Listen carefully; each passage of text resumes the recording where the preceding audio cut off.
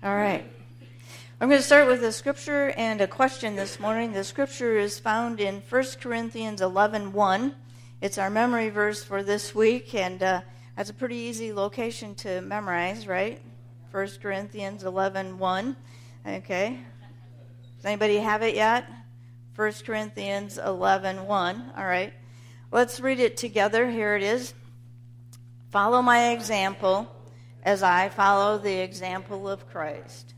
1 Corinthians 11:1. Paul, the writer of this New Testament letter, gives us this remarkably challenging invitation. Follow me as I follow Jesus Christ.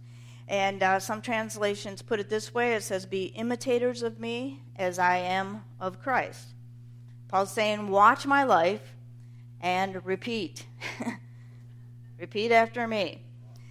And as you think about those words, I wonder, and this is the question, how many of you feel that you could say to your children or your grandchildren, to your neighbor, a coworker, to another student at your school, follow me as I follow the example of Jesus Christ. When it comes to the way that you live out your faith, would you say, watch me and do as I do? Are there areas of your life where you could say that with confidence? Are there areas that you would be hesitant to have anyone follow you? You're not quite there yet. These are the kind of questions that we need to ask ourselves as we're learning to follow Jesus Christ, to become more and more like him. So what is Paul inviting us, listeners, to imitate?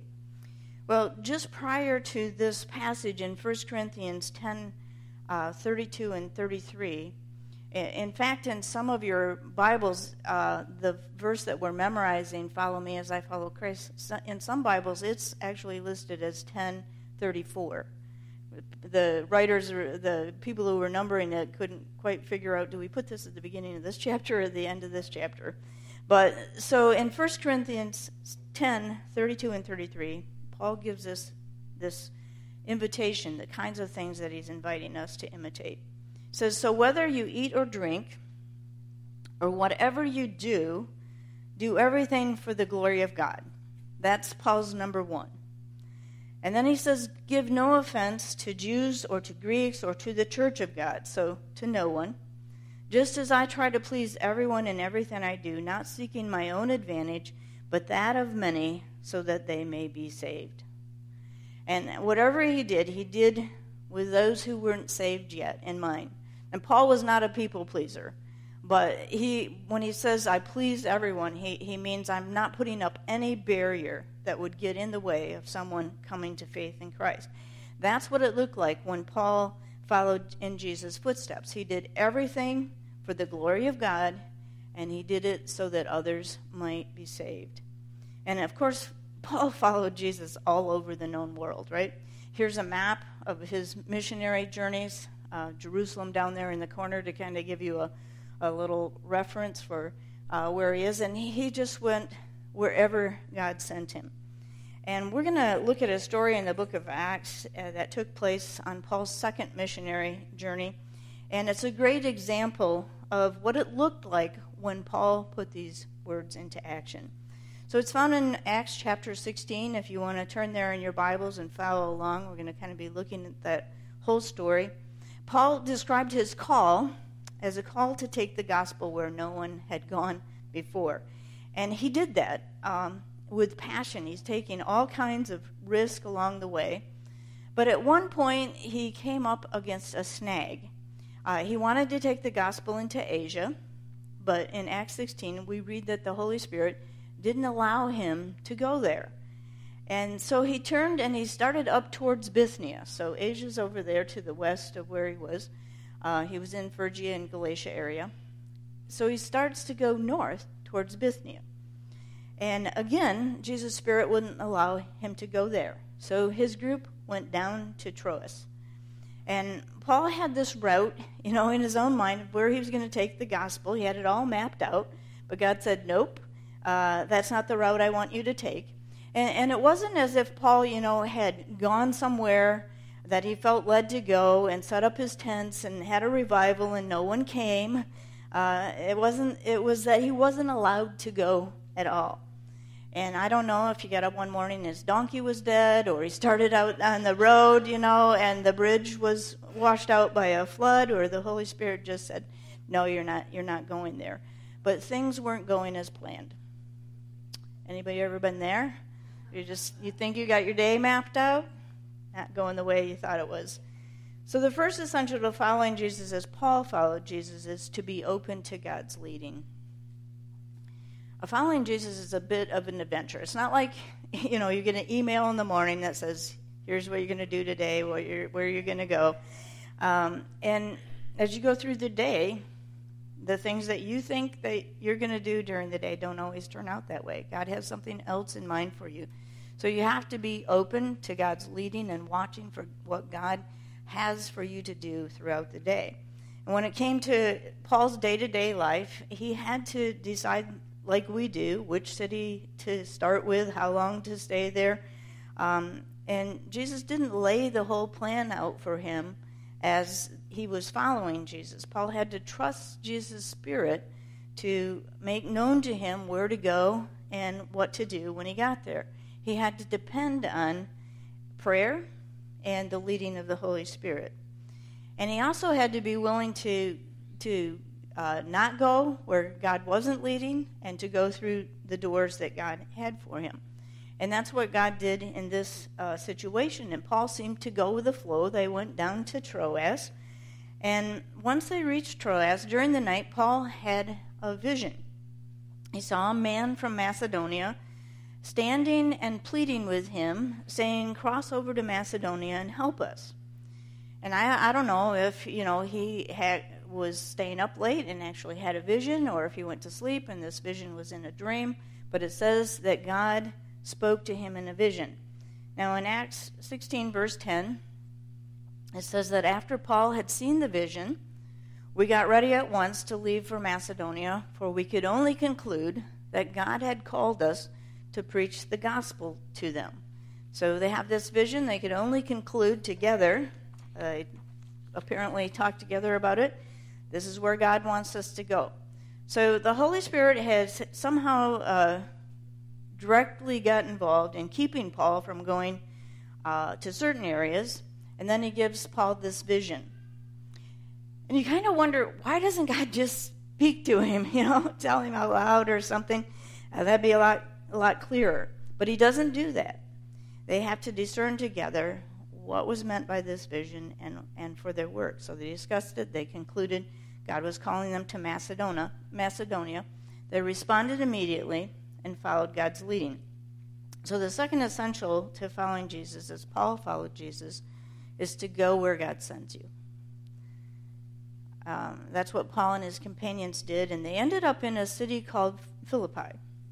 And this was uncharted territory. There had been no other Christians there before them, and they were the first to bring the gospel to this area.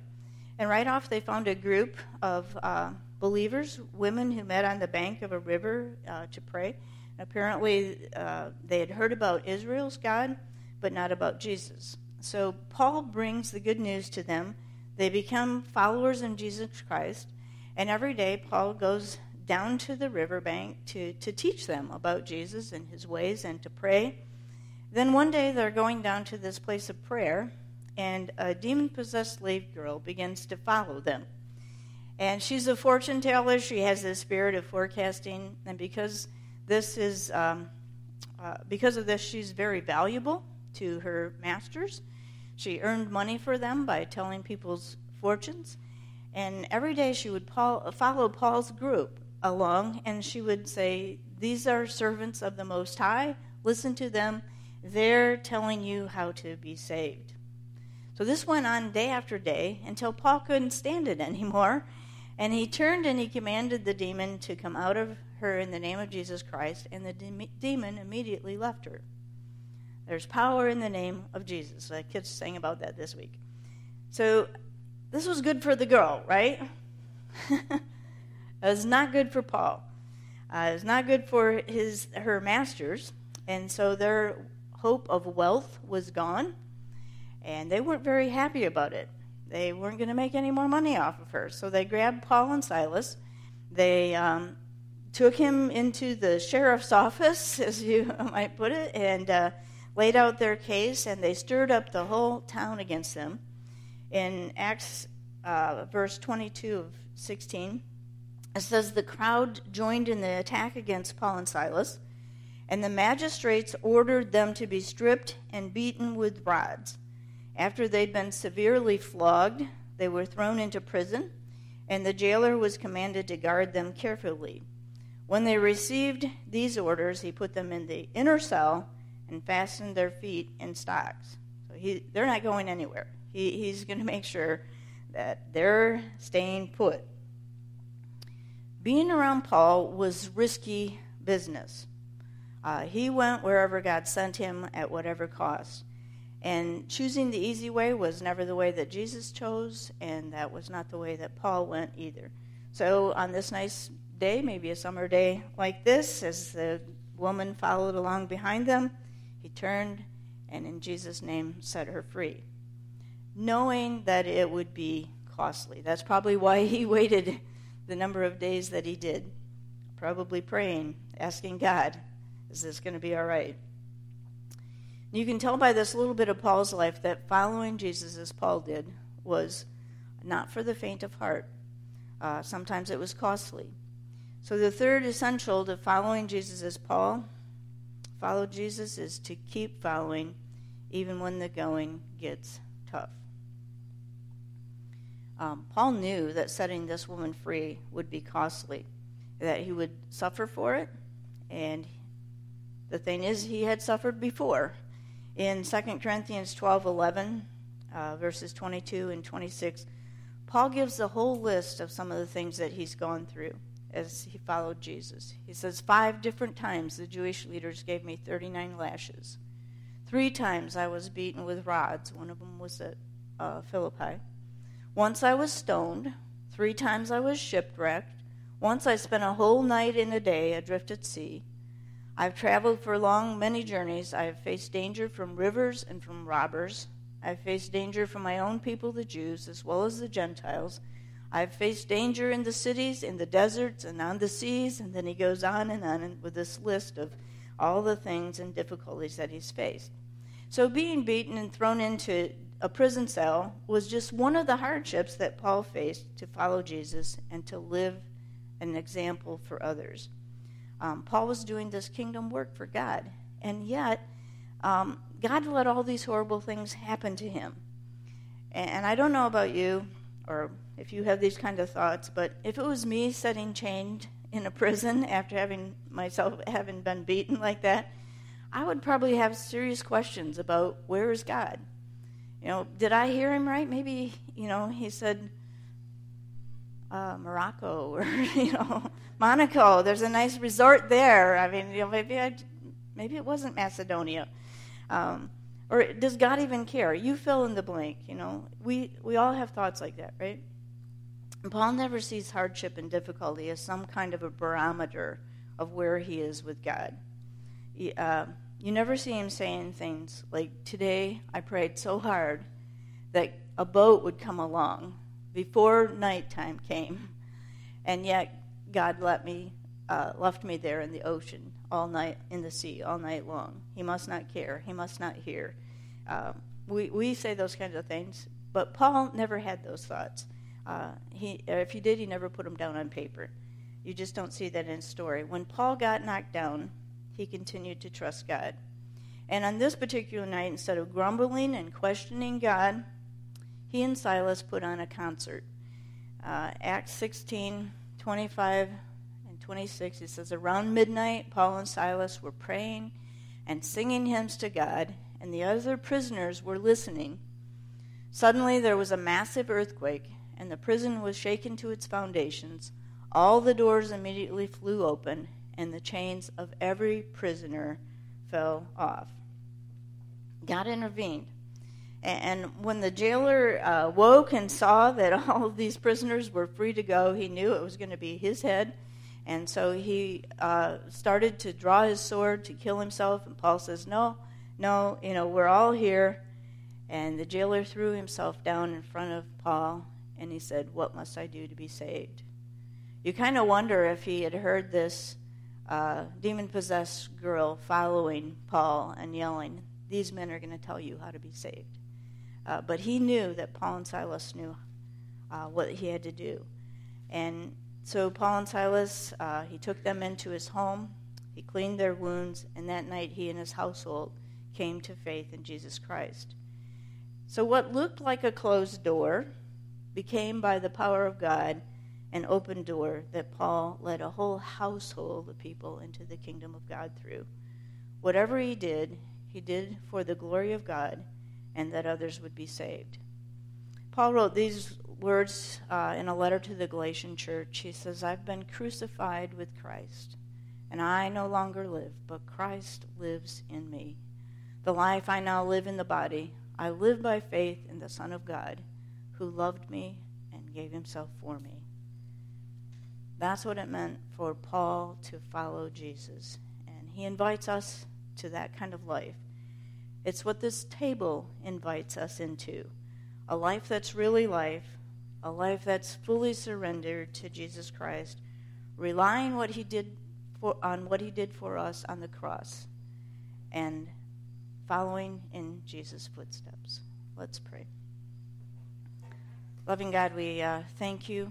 We thank you for the cross, for the promise that wherever we go this week, you'll go with us.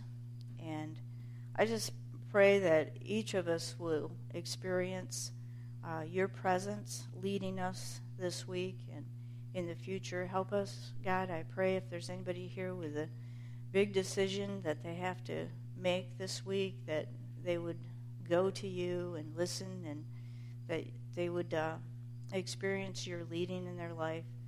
Give each of us the courage, God, to go where you send us this week. Help us to recognize when doors are being closed and others are being opened that you want us to go through, and what you want us to do when we get there.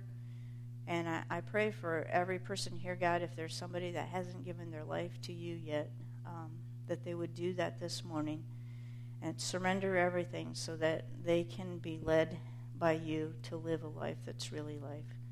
We ask these things in Jesus' name.